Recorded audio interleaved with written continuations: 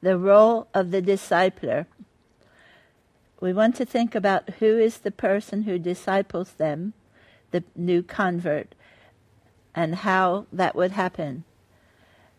I think it's not the church's role, or it's not the role of the church leader, of the pastor. It is preferable if it's a role of someone who has this specific responsibility, a responsibility to help people who have come to Christ, whether they're from Islamic background or any other background.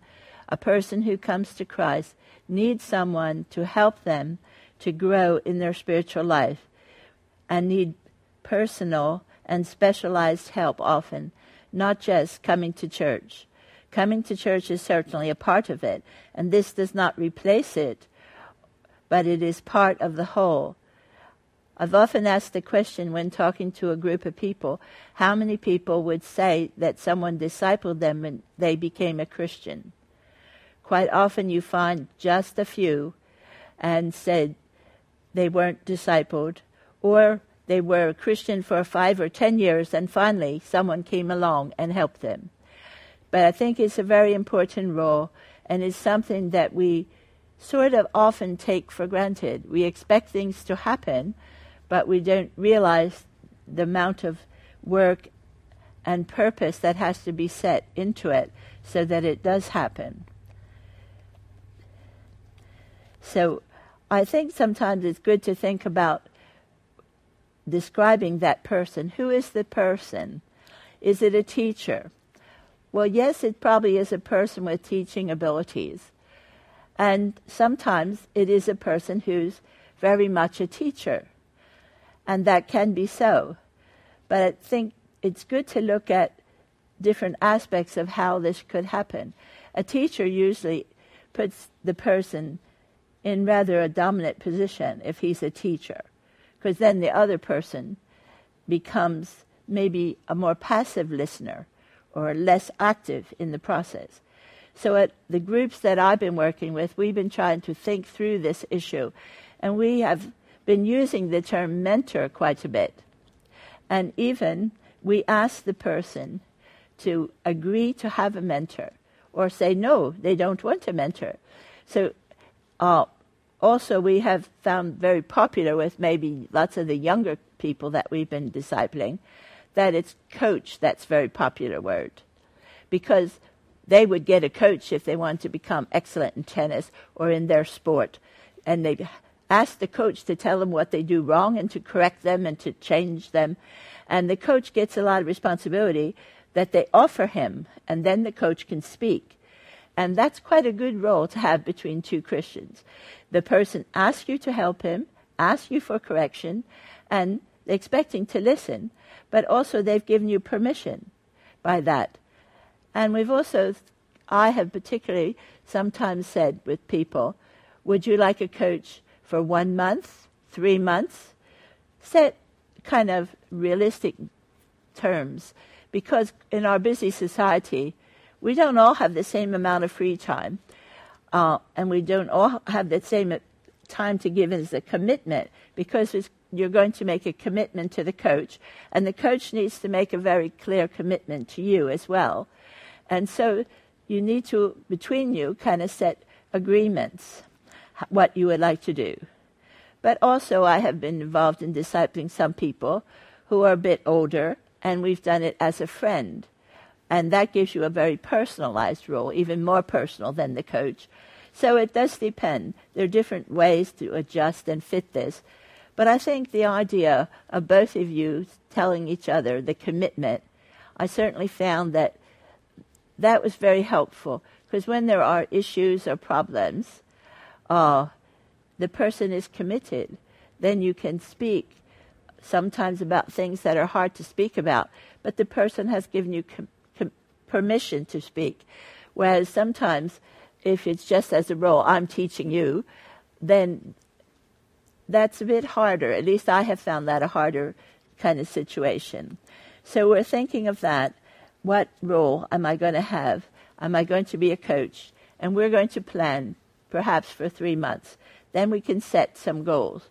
Because if you don't have any goals or any particular plan, You don't know where you're going, but it's more than that.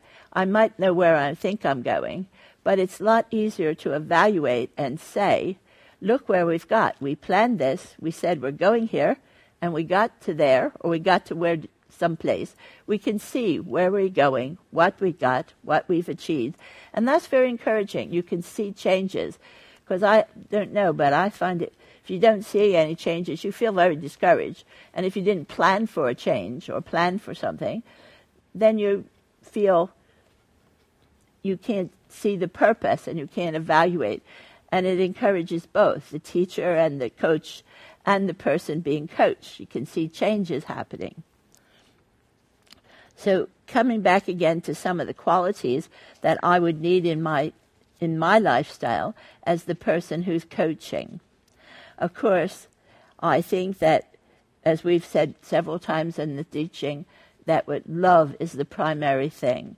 Real, genuine love in word and in deed. But I think sometimes I've often said it means that we have to have ability to say as much as possible that we love them 24/7. I don't know if that's the expression you would use, but we're available.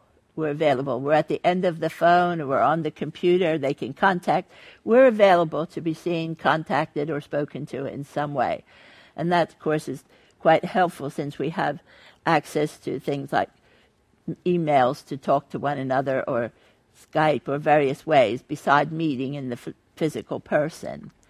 And because I found with especially my Muslim friends who come from a family and a community, they need to come into a Christian family. And members of the family are always contactable. So as we as Christians who are helping them are only there on Sunday or only at set times, it becomes a more difficult arrangement, and feeling very welcome, very accepted, is to be available anytime. Some people might abuse that relationship, that's true, and I think that can happen. But I think also that our learning to be available is really important with many people. But the other thing is, I think we have to be, being available will mean that we will be seen and be more vulnerable, because they will see us not just as at church or see us in the teaching with the Bible, but see us just as a person, how we're living, how we're shopping, how we're conducting ourselves in our home or in various activities. And I think that's very helpful, because we want them to understand what it really means to be a Christian or as a whole person and not just a spiritual Bible reader.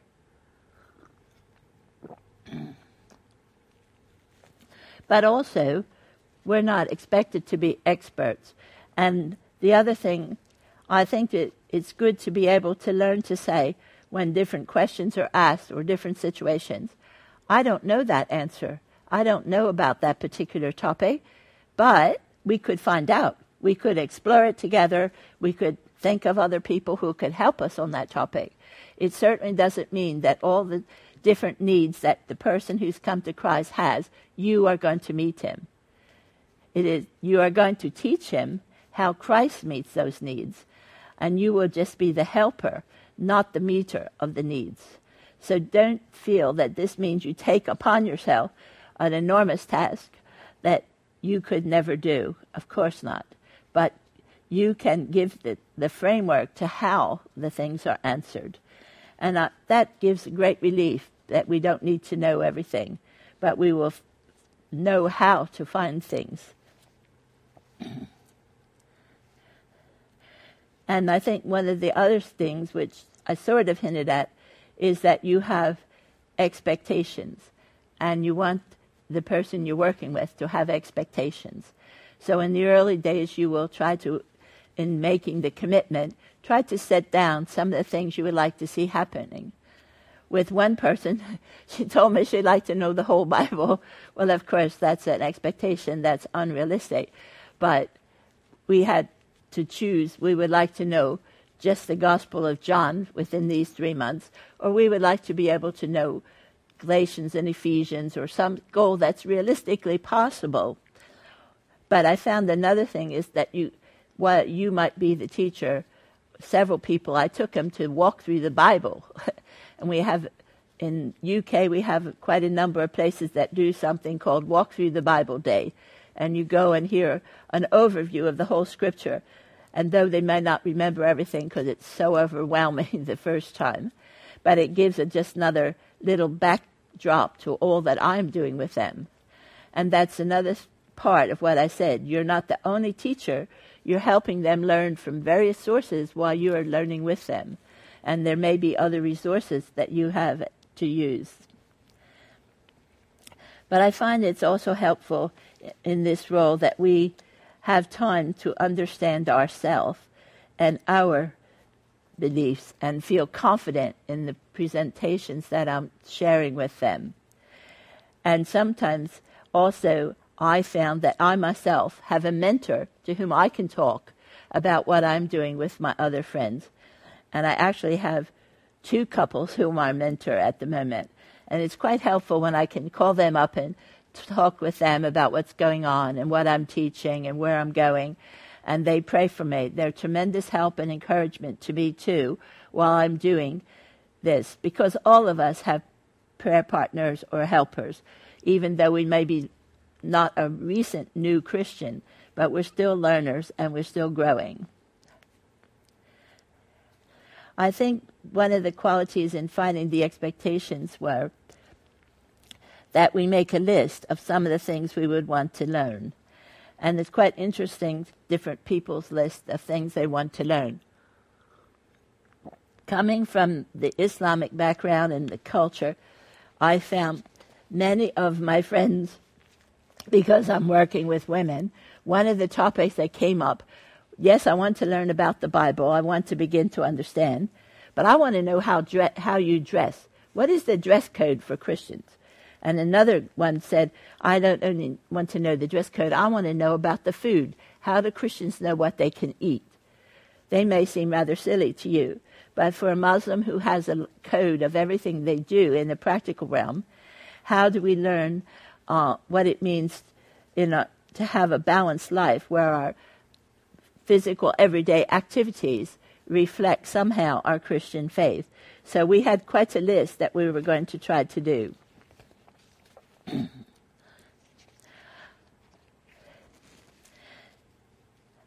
Also, I think we have already spoken about worldview, but thinking again in that sense of worldview or my Christian view, how does a Christian view of different things differ? And where did I get these ideas? So several of my friends said, how do you pray? So is there a special rule in the Bible that tells you that you pray? Because the person was also going to church. And she said, when I went to this church, they always stand when they pray. And I went to that church and they sit down. Doesn't that seem a bit irreverent, sitting down to God? Because in Islam we stand up. So can we stand up as Christians to pray? Why do I sit down? Why do I pray that way? Why do I kneel when I pray? Where did I get these ideas on which is the right one? Or is there no right one? And how do I know that? It may seem very simple to you, but it can be from people who come from a fixed form, trying to express total freedom. It can be feeling lost. So how do I have some structure or some confidence that I might be doing things right way? When we were having a young people's group with my friend Farida that I talked to you about, we had about 22 young people all between 14 and 25. And we were having weekly Bible studies and weekly prayer meetings. So it gave us some particular opportunities. So we decided in the prayer meetings that we would discover many ways to pray. And I think the first week we prayed standing up. Everybody prayed standing for the whole prayer meeting. And we prayed and different people prayed. The next week we came and we were reading about Joshua and Moses fell flat on their faces. We had everybody on the floor praying flat out. And so we spent that prayer meeting. The next week we prayed kneeling. And the following week we prayed sitting. And then we went through various ways to see different expressions in the Bible. And then we sort of talked as a group, well, what is comfortable? Are we more comfortable this way? Would we like to do it this way or two different ways? And people deciding for themselves and feeling how they felt, as well as seeing different scriptures that meant something. And we did it, then we chose to have maybe 2 or 3 ways that happen regularly. So in the process of doing that, we had read many people's different forms and prayers within the scripture and thinking about praying. And that because it's people who have never done it before, it seems very important to find ways. And in the Bible study, we tried different Bible studies. It's quite nice to have Bible studies where you have one speaker because you can teach and put across quite a bit. But sometimes it was quite good to have a project and have different parts of each members of the group split into little teams and discover various things and then present them to each other about what they learned about various parts on that topic that we were trying to learn. And when people discover things, it was quite good because they remembered it better because they found it rather than someone told them. But this is a bit more complicated if it's only oral learners. And with oral learners, that puts a bit more emphasis on you to tell stories or tell parts of the scripture and let them sort it out about what the story is explaining to them. So we were trying to learn a number of different things and adaptability in different ways. The question is, how long do you think you should be meeting? And as I said, some of us now have recently been doing it as a contract or as a commitment for shorter periods of time. But I think that if the first period of time goes well, probably then it's very easy to make an agreement for another 3 months. My experience was that I usually ended up doing about 18 months with a person, but by agreeing to different purposes at different times and planning, and it ended up being, I think for intensive kind of mentoring, there probably is a sort of time limit to that, and then maybe teaching will be different in the following time. But some of the teaching is done one-to-one, and I think an awful lot of ministry in the Muslim world has been done one-to-one. Now, part of that happens because some Muslim people are afraid that other people to be with them and know what they're doing. So it's kind of like secretive. So meeting with only one person, no one else knows. But we also discovered that meeting in 3 and 4 is very helpful because there are lots of things that we learn as a Christian we do learn by one-to-one. And we'll come to that again. But I also learned that in one-to-one I had an experience of being very vulnerable because one-to-one I had a woman who was a lesbian and I didn't recognize it. And then when I did one-to-one in a few sessions, then I did. But had she been in a group, I would have prevented that situation happening. So I think we need to be sure to think of doing some of our training, not always 100% by meeting only one person, but meeting in a group. That is because I think we need to think about the topics and choosing what you want to learn. But I have another question. What is it you think you need to unlearn? What is it that you think is very much a part of your life that's not going to fit into your Christian life? Maybe the person doesn't realize that at the moment or at the beginning. But I have a couple of my friends said, well, probably I won't fast Ramadan, or probably I won't have a role in all the holidays, or maybe the fact that I am thinking of prayer as a ritual cleansing, I need to learn a new way to think of prayer. There are parts of their faith and the things that they believed, or that they will unlearn as they learn new things. but sometimes they're parts that they have to actually identify and change.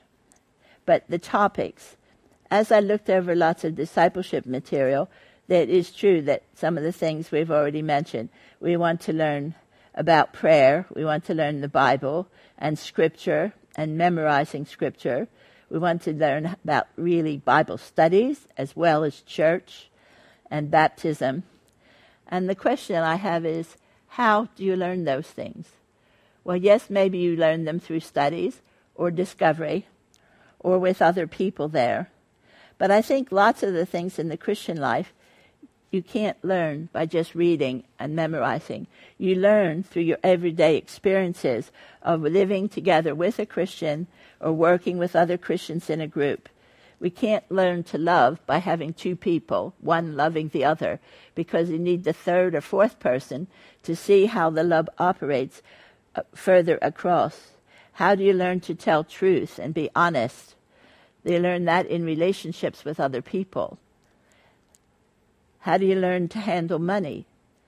How do you learn a Christian attitude about your working life? Well, you must be working. Or Christian marriage. Many of the things that we need to learn, a lot of the discipleship material don't really mention, but they are learned in a group. They are learned in everyday life. They are learned together with other Christians.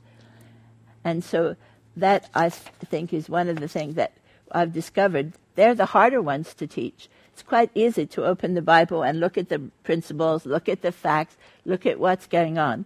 But how do we learn to do the things in life? That's why I had said to you in the beginning, it's like 24/7. You learn by living with the person.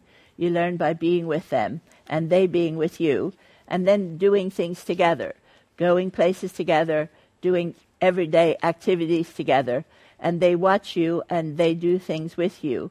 And those lots of things are learned because we absorb them and live together with Christians. And so you might have to try to plan events or think of things to happen so that you will be together in many situations beside just sitting and reading the Scripture, so that you will learn to have a rounded and fuller Christian life. Hope you enjoy working with your friends.